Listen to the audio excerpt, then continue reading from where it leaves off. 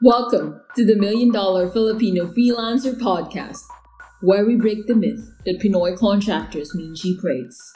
Just like how we realized that aswangs, undins, and kinakasal na tikbalang are all just fiction. There will be a select type of Filipino freelancers who will one day represent world-class results for our clients. Hosted by Neil Reichel, a Pinoy freelancer, agency owner, and entrepreneur who have seen it again and again that charging what you worth is not about race or heritage. It's all about the value you deliver and finding out what our clients really need.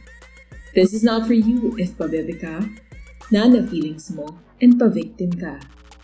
If you want to know the working strategies on how not to be a purita and position yourself during conversations where you don't need to explain what you charge, then we invite you to subscribe and watch out for our weekly episodes.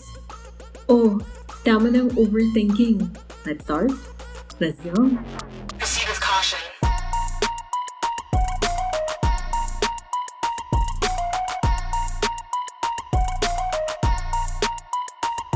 Welcome to the $1 Million Filipino Freelancer Podcast. This is Neil Reichel, and in today's episode, meron tayong guest na walang kinalaman talaga technically sa freelancing. Hindi mo siya makikitaan na sasabihin mong, hindi, nag-connect ako ng ganitong klaseng clients. Ito yung ginawa ko na proposal. Pero marami siyang maiaambag sa atin for this episode. Reason why is this. This person might be a giant from outside. Pero when you know this person from inside, makikita mo, he's like a regular person who has been through a lot of something ganon, okay? So, quick background lang about our guest is that this person was already starting his career and what happened in the PBA, in the PBA. And then something happened, a freak accident, pero now, fast forward, ngayon, he's a 6-time PBA champion for Barangay Ginebra. He's the assistant coach. And right now, recently, they are also the team. He's also one of the coaches who is responsible for the first loss ng Bay Area Dragons with their 7'5" player, diba? Halimaw. Ang speaker natin, ang guest natin, ang trainer natin, ang malupit na guest natin is also the motivational speaker of choice ng mga corporations when it comes to mindset and overcoming obstacles. Our guest is no other than Coach Richard Del Rosario. Hello Neil and hello sa lahat ng bashers. Yun! And ako ay very honored to be here again and hopefully I can share something medyo makatulong naman ng konti dyan. Definitely. Coach Richard, unang tanong na agad. Okay. Ito ang unang tanong. Sige. Marami ka ng wins. As in, ang dami na talaga. Paano hindi lumalaki yung ulo mo? Madali lang yan. Kasi importante dyan, yung wins na yon after nung win na yon, it's a brand new day. Hindi mo pwedeng dalhin bukas yan because tomorrow poses another challenge. If you live based on those wins, you're not going to be living in reality. Kasi tapos na yun nangyari na yun So, lagi, like in our team, lagi namin sinasabi, never too high after a win, never too low after a loss. So, kailangan even keel ka lang talaga. Kasi that's the only way that you will get better. No? If ang alam mo, kahit nanalo ka or kahit may na-achieve ka, there's still room to improve. At doon ka lang talaga, I think, mag-grow as a person and whatever it is that you do. Pero coach, aminin po natin, hindi ko tatanungin sino sa career mo as a coach Mm-hmm. There are players, and I think for freelancers naman, there are team players in our agencies, diba? Na medyo may mga, alam mong magaling, pero lumaki yung ulo. Paano mo kokontrolin yung mga yon? Kasi, okay, tayo coach, or ikaw coach, ako yung head ng team ko. Sige, grounded tayo. Pero paano yung mga players natin, yung mga ka-team natin? Paano gagawin mo doon? Yun ang problema. I think kailangan mo matuto sa experience ng ibang tao. Like, maraming mga naging successful before. I mean, like you can see that, sa amin lang, sa field ng basketball, maraming mga dating sikat. Talagang sobrang sikat, ang laki ng mga kinikita habang naglalaro sila. But again, I think it went to their head. Yun na nga, sinasabi mo, lumaki yung ulo. And they did not really prepare themselves after basketball. So, ngayon, hindi mo na sila makita or ang laki ng binaba ng lifestyle nila o ng status nila sa buhay dahil nga masyadong nag-enjoy dun sa glory, sa fame, at dun nabulag, tsaka nabingi. And again, I think you have to learn from that. Kung ikaw, we learn from other people. May mga sikat dati na hindi na sikat ngayon, probably nga kasi nga hindi tama yung pagtanggap nila ng success. Opo. At napunta sa ulo lahat, Yes. no? And they fail to recognize. Kasi sometimes, you work too hard. You work so hard para ma-achieve mo yung isang goal. Pero once na-achieve mo na yun, parang nakakalimutan mo na kung paano ka umabot doon. And you take for granted yung process na ginawa mo para umabot ka sa goal na yon.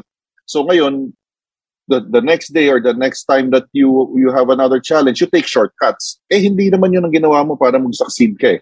Kaya nga lang, since medyo nakuha mo yung success, nag-relax ka, you take shortcuts and you'd find out na hindi pala yun ang paraan talaga. Oo. Pero aminin natin, Coach, meron talaga pong mga players, mga kasama natin, medyo matigas talaga ulo. Pero ito naman, Coach, yung mga matitigas ang ulong yun, pinaalalahanan mo na, di ba? Oo. Medyo hindi pa rin nakinig. Pero meron kang naging isang technique para mapakinig sila. Meron kang ganung mga insights. I'm not asking if it's a recent player, a current player, ha? Pero yung masasabi mo na, kita mo yung batang yan, umayos yan, no? Because of that one lesson. Would you know? Yun nga eh. Ang experience kasi is the best teacher. Ako, sinasabi ko lang sa kanila, yung life story ko. Like, for example, when I was still playing, so akala mo, okay lahat. And then all of a sudden, in a split second, snap of a finger, nagkaroon ako na aksidente, biglang nawala lahat. So, ako sinishare ko yung experience ko because that is the best teacher. So, pag medyo mga lumalaki yung ulo ng mga players na parang nabubulag na sila sa success or probably sa fame tsaka sa fortune na nakukuha nila ngayon, I just tell them. And from my experience, that I had to go back to zero and start all over again. Pero hindi lang naman ako. And I also mention other names, not necessarily sa basketball, kahit yung mga artista, makikita natin, sikat na sikat dati, tapos biglang nagpabaya, di ba? So, I think yun, matatauhan sila dun eh. And if somebody, yung bibigyan mo example is somebody that's close to home, yung talagang kilala nila, mas magiging realistic para sa kanila eh, na matuto. So, I think magkakaroon ng humility ng konti, no? Medyo matatauhan yun, basta meron, nga, no, si ganito nga pala, ganito nangyari. So, lagyan mo ng konting fear, lagyan mo ng konting kaba, na hindi ka lagi nasa ibabaw, na, kala mo pag nasa ibabaw ka, hindi ka na pwede magkamali, kasi nga malaki na ulo mo. So, yun, kailangan talaga magkaroon ng konting fear, kumbaga. Oo. For those mga bashers natin na nakikinig, kung hindi nyo kilala which is malaking kasalanan na hindi mo kilala si Coach Richard Del Rosario, you can follow him on Instagram, Chard Del Rosario, okay? So kanina nabanggit ko, he's one of the motivational speakers for corporations when it comes to mindset and overcoming yung mga challenges and failures. So quick story lang, what happened was, Coach Richard, correct me if I'm wrong there was a time already in your career, PBA career, umuungos ka na, pataas ka na, and then you met an accident, diba? That accident left you without the choice of playing for the PBA again, diba? Yes. For most people, this would be the most disheartening thing kasi for others, the PBA or yung pagiging athlete niya would be his only ticket to success. Pero medyo natigil yon. PBA had to take a sidestep. You took other routes, diba? Entrepreneurship, I remember, Basilan ba? Tama ba? Coach Richard, ano yung kwentong anong Basilan ulit? Ano pa yon? Kasi ilang beses na yung up and down ko no? So from college, naglalaro ako sa varsity ng Lasal, and then I was going to start a family, and then na-ACL ako. So yung plano ko makapag-PBA kagad, hindi natuloy dahil na-injure ako. So tumigil ako ng basketball for 5 years. And during that time, ACL pa lang yan. Yan yung ACL pa lang yun. Kasi at that time, yung ACL talaga bubuksan yung tuhod mo. Wala pang arthroscopic surgery. So at that time, so nawala yung basketball. After college, so I had to do mga regular jobs. So nagbenta ako ng cellphone, but it couldn't meet the bills, no? So napunta ako sa Basilan, nagkaroon ako ng yung sa father-in-law ko, naging industrial partner ako, nag-alaga ako ng manok doon. Ang ganda pakinggan, industrial partner. Pero saan ka natutulog, Coach Richard? Sa bahay ng manok, katabi ng manok. So, kasi doon mismo sa Basilan, walang kuryente pa doon. So, Naglagay lang kami ng generator. Hindi para sa akin, para komportable yung tulog ko. Para komportable yung tulog ng manok. Kumbaga, sila yung dapat komportable. So ako, andun lang ako sa parang mga, yung ano doon, kawayan lang yun eh. Yung pinakasahig eh. Papag. Sahig eh.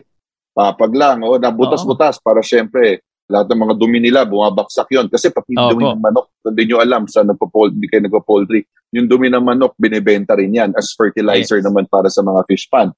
So, doon lang, latag ka ng banig tsaka ng kulambo. And it came to a point na, sabi ko, parang gusto ko na sumigaw. Parang sabi ko, ano ginagawa ko dito? Nag-aral ako sa Lasal, pakahirap ako. And then, all of a sudden, nandito ako sa dulo ng Pilipinas na ito, nag-aalaga ako ng manok. So, it's very, disheartening. Disheartening, humbling. Saka, imagine mo naman, Coach Richard, 6'5" ka ba, height mo? Oo, 6'5". Hindi ko alam kung alam mo tong kasabihan na to ha. Sa lola ko to, ang inay, sasabihin, laki-laking tao, kita mo, yan lang ang ginagawa niya. Yes, oo. Mas lalo na Hindi ko alam, nakarinig ka ng ganun. Oo, ngayon kasi marami ng mga batang, matatangkad. Pero at that time, nung panahon namin, pag 6'5" ka, ganun, kailangan talaga basketball player ka. Hindi ko pwede. Anong ginagawa mo dito, di ba? Oo, anong ginagawa mo dyan. Oo. So, talagang, kasi biglang, ikaw meron kang mapa na may plano ka sa buhay. Gusto mo, ito dapat yung path mo, na medyo na-set mo na yung mind mo yung frame of mind mo doon. Biglang, ang laking detour nito. Hindi lang yung, yung parang shortcut or merong detour na ito pala yung daan. Ito talagang ibang-iba yung dinaanan ko. Wala sa plano. Kumbaga, wala sa mapa na meron ka. Kunyari, may puso ka puntahan doon. Wala sa Waze. Kumbaga, nag-imbento ka ng sarili mong ng sarili mong daan. Kailangan na hindi mo alam yung tatahakin talaga sa hindi mo alam. Oo, hindi mo alam. So yun, medyo nagbenta ka ng cellphone, tama po ba? Yes. Mm-hmm. Okay, magkano nga sweldo mo noon? 3,088. 3,088. Tapos, nakabalik ka po ba ng PBA nito?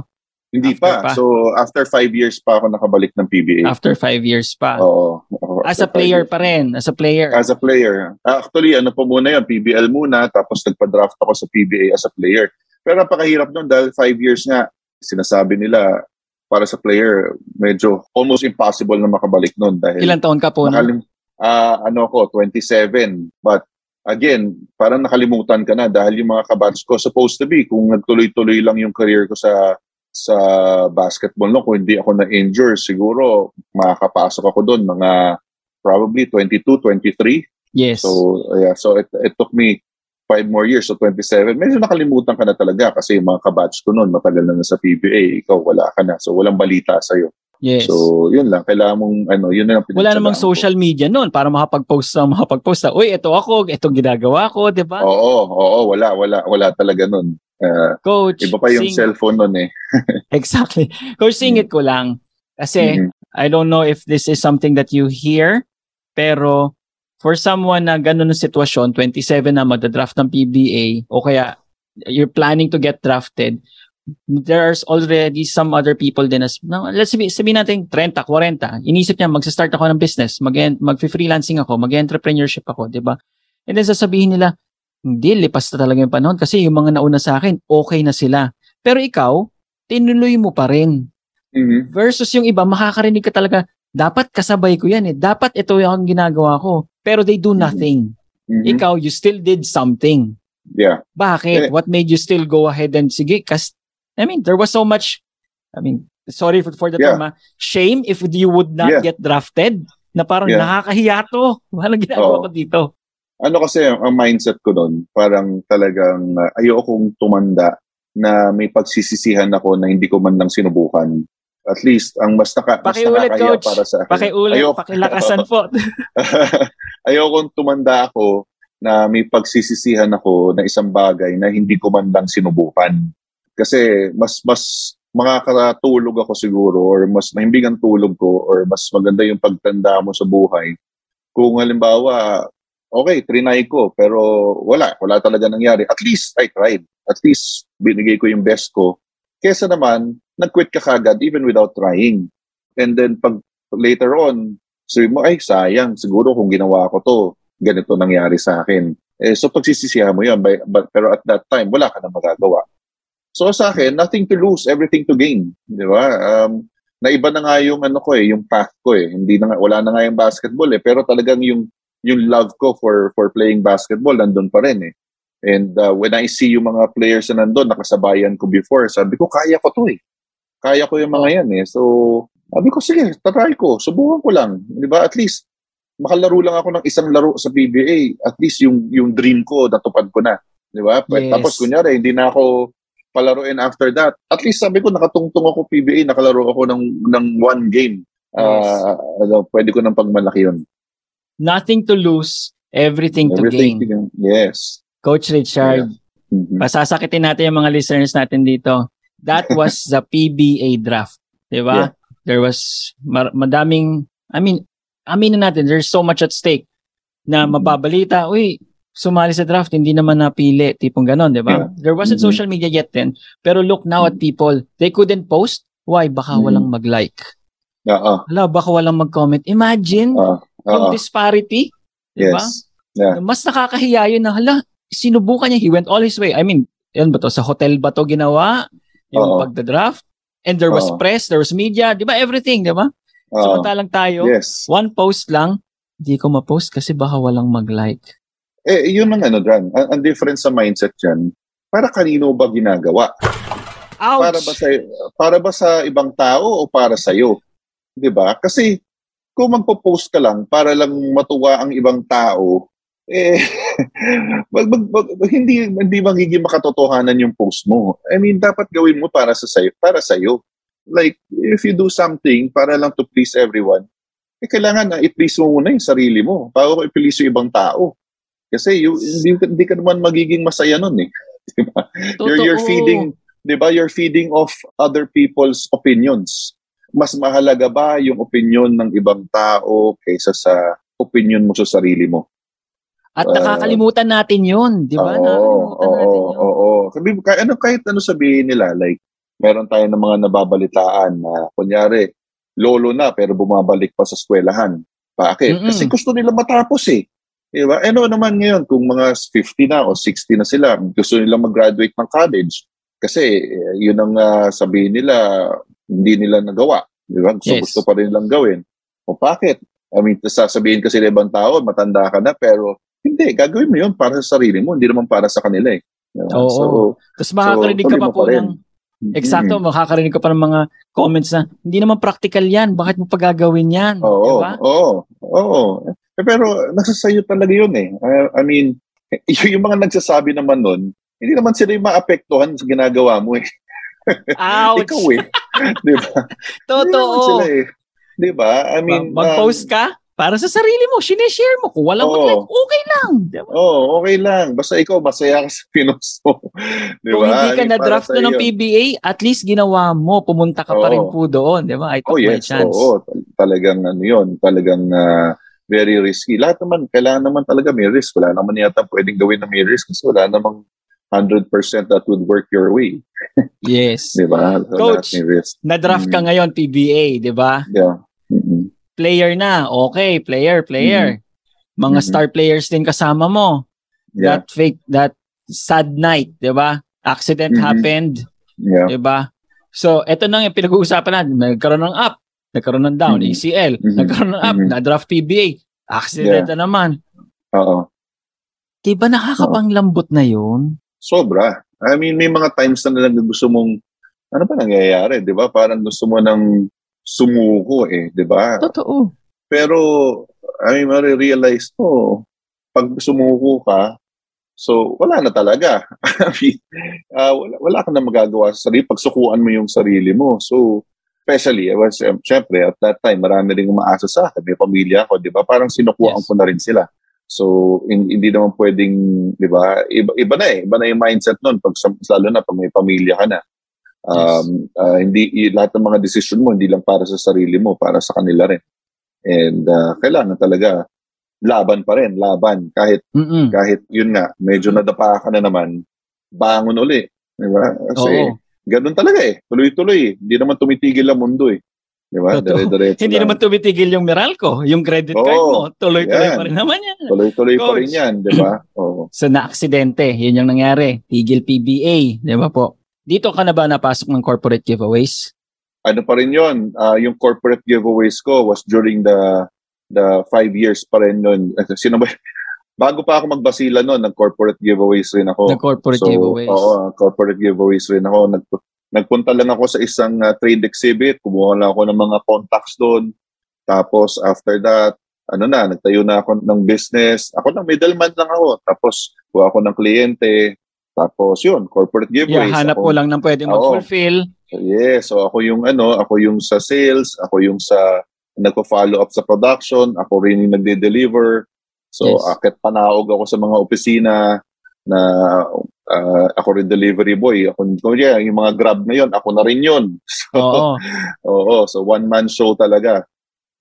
Kung hindi niyo po alam, kung hindi niyo po alam ng mga listeners sa ating mga bashers, si Coach Richard ang isa sa mga unang nagsimula ng e-commerce sa Pilipinas. Okay? Yung may t-shirt pa. Okay? Siya yung unang yon. Coach Richard, ano pangalan nga ng t-shirt mo nun? Yung charred nose free throws. Charred nose free throws. Diba? As in early, wala pang 2010. 2004 pa? 2003 yata yon. Meron na ng ganong t-shirt. Diba? Oo, kasi lang yun sumikat lang yun sa pag-cover ko ng PBA nun at that time. Tapos, sabi ko, okay, pwede natin gawin negosyo to. Okay. Bakit ko tinatanong yung mga tanong na to? Coach, marami sa mga tao ngayon, especially mga freelancers natin nakikinig, they want to have that perfect roadmap. Diba? The perfect roadmap na, sige, sabihin mo sa akin, ano una kong gagawin? Okay, pili ka kung anong gusto mong market. Sunod, hanapin mo kung anong problema ng market na yon. Sunod, mag-make ka ng offer. Sa entrepreneurship naman is, ano yung mga business na gusto mong umpisahan? Ano yung mga interests mo? Is there a problem or a gap that you can fill? Diba? Mm-hmm. And then fill that gap and then rinse and repeat. Diba? Pero, hearing your story, diba? Hearing your story, there wasn't a perfect roadmap. Yes. Kagaya ng sinabi mo kanina, walang ways. Diba? Wala talagang ways.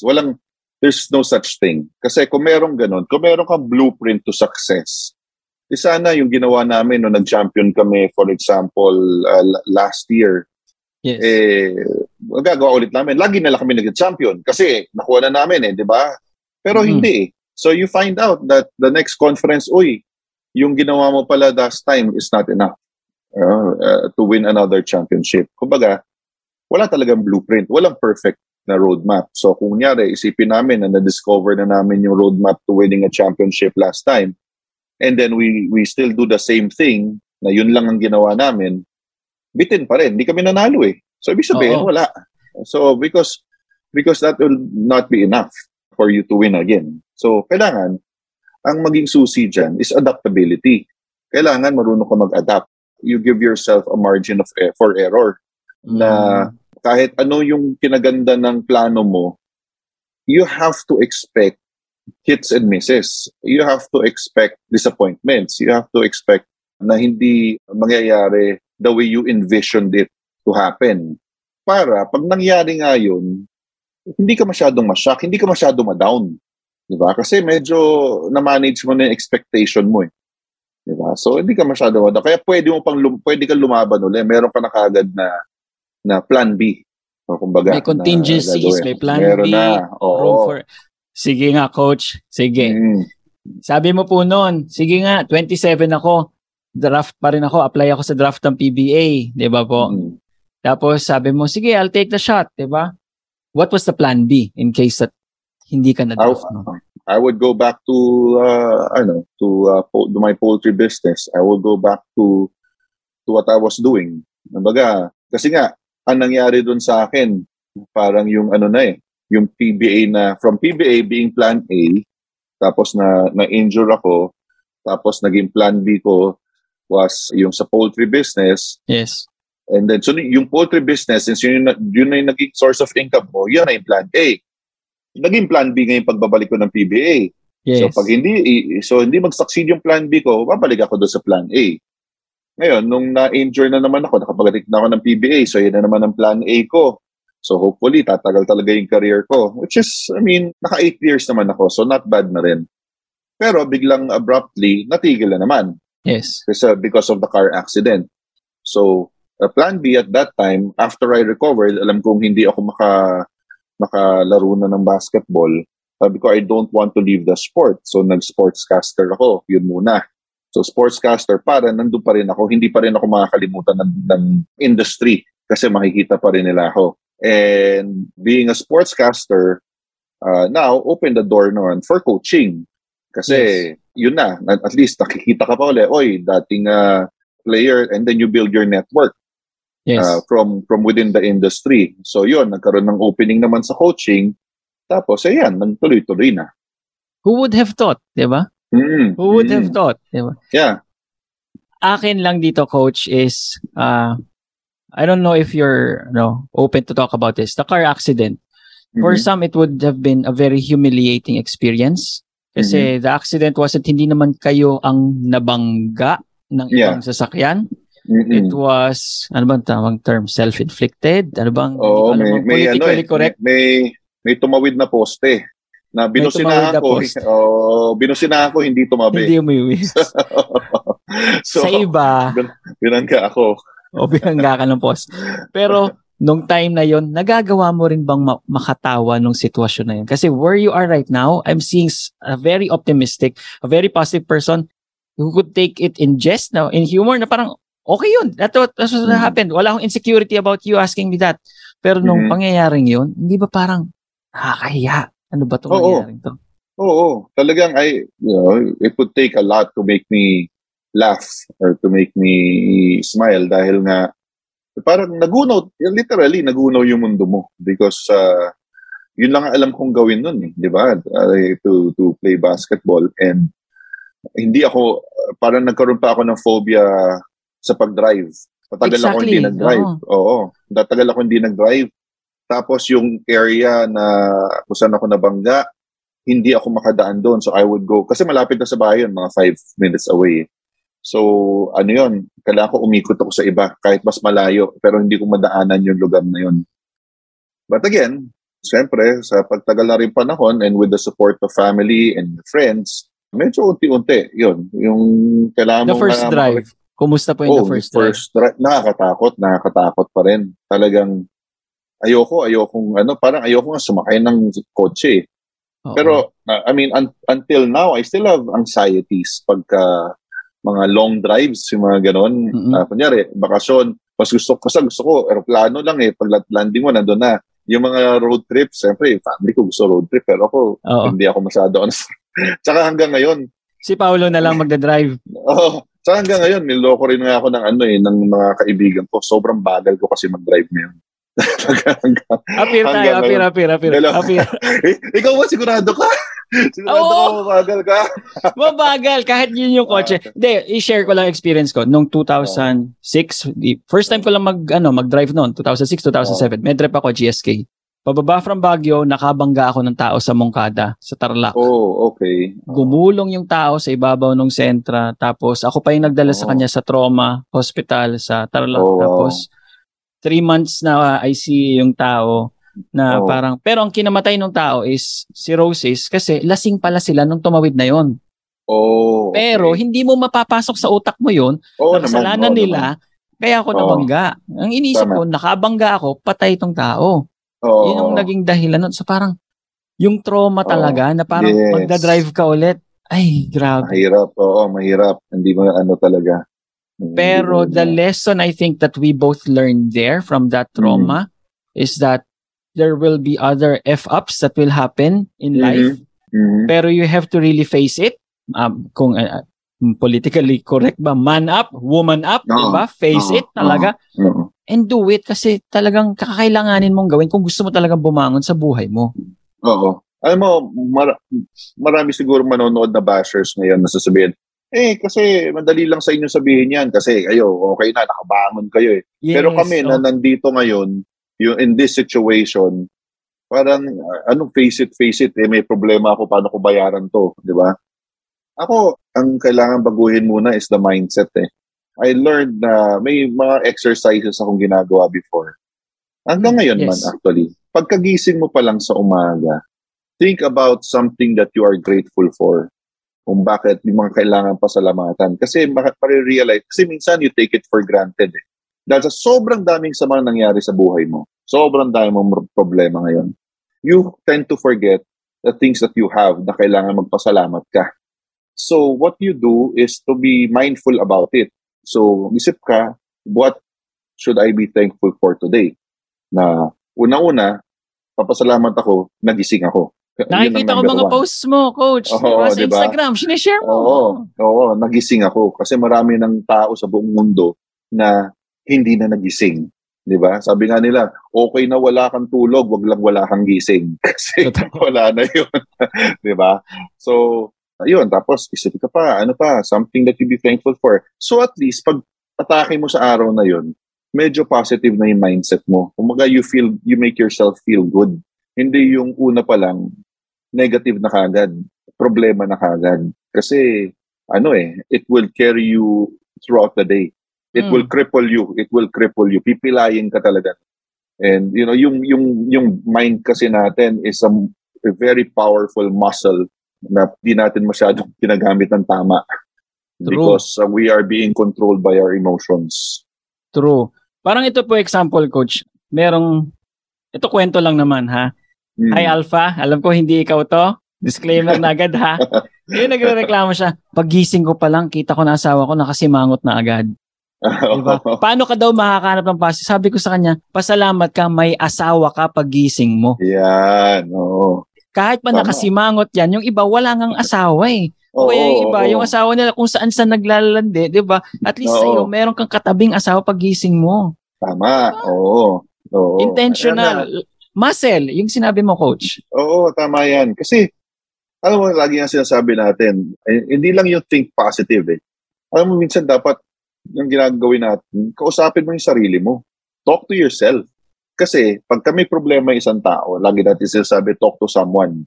Okay? Kailangan, talk to someone. Huwag ka mag-isa. Kasi pag mag-isa ka, nag-isip ka kung ano may isip mo. So, you have to talk to someone. And, kailangan, yung mangyayari sa'yo is, yung ibang tao pa yung mag-lift up sa'yo. Pero sinasabi rin natin na ikaw yung may pinakakakilala sa sarili mo. So sometimes, you have to talk to yourself aloud. Hindi lang yung thinking, kausabi sa iyo mo, sabi mo, kaya mo yan. Di ba? Kaya mo yan. Huwag ka masyado malungkot. Kaya mo yan. Babawi tayo dito. Kasi positive reinforcement pa rin yun. Yes. Why wait for somebody else to tell you that? Pwede mo naman sabihin sa sarili mo yun eh. Diba? Why get that motivation from somebody else? Ang kailangan yung motivation mo starts from within. I mean, you set your own standards para sa sarili mo. Oo. Imagine mo, maghahanap ka ng ibang kausap.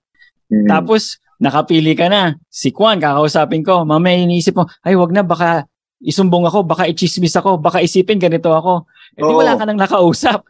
Kung sarili mo, di ka naman ichismis ng sarili mo. Di ka naman ilalaglag ng sarili mo. Tama. Kaya tsaka masyado nga because of social media, we are too conscious about what other people say and we are more affected by the negativity. Kunyari, merong basher nga at merong marami sa 10 ang nagsabi ng maganda sa'yo. Tapos merong isa na nagsabi ng pangit. Mapapansin mo yung isa eh. Yung isa yung medyo, kapal na mukha nito mga gano'n kasi, di ba? Okay, sa Instagram yung mga comment, di ba? Natalo kayo, di ba? Kasi ganito, ganyan. Yun. Merong mga 10, kunyari 10 na okay yan, good job, okay pa rin. Tapos may isa, wala ka, bobo ka, hindi ka marunong. Doon ka maapektuhan eh, di ba? So, I think you have to clean that up, di ba? I mean, kaya nga, do not rely on outward motivation. Kailangan inner motivation. Hindi yung galing sa labas. Dapat galing sa'yo, galing sa loob. Merong ako parang na-pick up bigla. Do not rely on outward motivation and also do not be a victim of outward demotivation. Yes, pwede tama. Siguro, di ba? Oo. Eksakto yun. Kasi, yun nga eh. Kasi you have to temper your expectations. Dahil lahat ng gawin mo, kahit sabihin mo na perfect itong ginawa mo sa business mo or you wanted to get this client, nag-pitch ka, ang ganda-ganda na ng pitch mo, and then you expect na, hindi, kailangan meron ka pa rin margin of error na, baka may certain percentage na hindi ko pa rin makuha to. Para at least, you have to find out why. Yes. Bakit? Saan ako nagkulang dito? Di ba? Hindi yung parang i-brush off mo lang, wala, ayaw lang siguro niyan. Hindi, find out why. Diba? Walang assume-assume. Oo, diba? Walang assume-assume. Oo, find out why. Coach Richard, last question. Entrepreneurship is, I think, a long game. Kumbaga, hindi to 4 na quarters lang, hindi to 60 minutes lang na may 2 overtime, 3 overtime. I think it's a very, very long game talaga. And then people are so affected when they get losses, and then high of highs when they get the wins, diba? Pero imagine lang in the game of basketball, as a coach pa ha, regardless head coach, assistant coach, as part of a team, diba? Every game is entrepreneurship compressed into are we going to win or lose? Are we going to... Yeah. Kumusta ang emotions at saka isip nun? Hindi ba parang grabe yung emotional effect nun at saka psychological effect nun? Oh yes, definitely. Talagang roller coaster talaga. Do you have like specific exercises that you do in order for you to parang debriefing, parang ganon, in order for you to cope? Well, before the game, ang ginagawa lang namin sa team namin, we have a 2-minute silence. Baga sa dugout namin, ginagawa namin, nakapatay lahat ng ilaw. And then you just, focus on your breathing. Breathing exercises namin yon. So we focus on our breathing. Wala talaga nag-uusap noon. You're just within yourself. You're with yourself, and you can imagine what you want to do in the game. You can imagine what could happen, diba? It's more really preparing yourself emotionally, not just physically. Akala ng iba kasi talaga mag-train ka lang ng maganda, okay na, mananalo ka na. Hindi, ang dami, diba? Ito, mag-present ka lang maganda sa kliyente mo, okay na.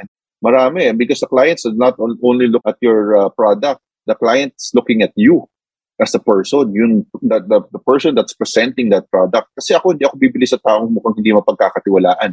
Diba? Diba? So, kahit gaano kaganda pa yung binibigay mo sa binibenta mo sa, kung ikaw naman, hindi ka talaga mukhang pagkakatiwalaan at gusto mo lang talaga pera at wala ka talaga pakialam sa buhay ko, na hindi mo ako gustong tulungan at gusto mo lang talaga yung kumita ka, ay hindi, wala. Makikita yan sa'yo eh.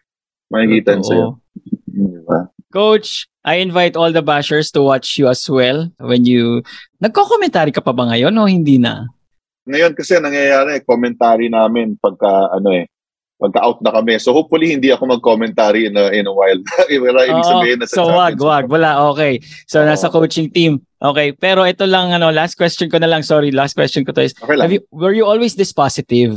And parang sobrang ka lang parang problema na yan, kaya yan. Okay, and you always been using as humor as your sword to get through whatever it is?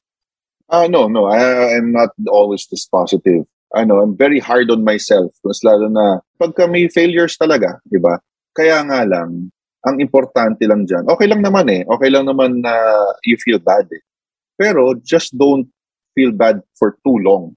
Kasi malulunod ka dun Kumbaga, hindi ka makakaalis dun sa dark place if you feel bad for too long. So, yun nga, you be ready to move on. May mangyayari maganda sa buhay mo, but don't stay there. Don't stay on a high. May mangyayaring masama sa buhay mo, don't stay there. Don't stay in that dark place. Be ready to move on. Kasi ever-changing naman yung mundo and circumstances natin So, sa akin lang, may good days, may bad days. So, be ready to battle every day. And, things will eventually get better. Oh, it's always the optimism, di ba? It's always optimism. And, ayun, to finish this interview, paborito ko sa interview natin na to, Coach Richard, is yung when you said na wala namang ways nun, di ba? Pero sige lang, di ba? It's the taking of the action. There isn't a clear-cut picture, pero there is the clear taking of action. Yun ang paborito ko dito. Coach Richard, please follow Coach Richard Chard Del Rosario on Instagram, okay? You would see him personally practicing the exercise that he mentioned, di ba? Being grateful, looking for something that you can appreciate, di ba? Sabi nga, example, busangot na asawa, pasalamat ka, may asawa ka. Pasalamat mo may asawa ka. Oo. Coach Richard, we're looking forward to more interviews like this. And if you want to hire Coach Richard, DM him, di ba? DM him on Instagram. Tapos kami mismo, my team, we have experienced malupit to. What he has been sharing with us, maganda yung mga tinuro sa amin and we've applied it. Hindi yung parang woo-woo lang. This is practical, motivational, and experiential tips from Coach Richard. Coach Richard, maraming salamat. Maraming salamat, Neil. At maraming salamat sa lahat ng bashers. Thank you. Wait! Tanong ko lang, batugan ba pera mo? Yung ikaw kayod ng kayod, pero pera mo hindi dumadami. Dumadami man yung 1M mo, magiging 1,060,000. Tapos sasabihin sa'yo ng bangko, wow, you should be thankful. Sabay kaltas pa ng mga taxes sa'yo. If this is you, check mo how we turn 350K into 455K using the Lebronify method. This is also how we turned 750K into 1.5M. Okay? Check mo in the link in the description. Check mo also how we turned 750K into 1M in less than a month. Link is in the description. It's called the Lebronify method.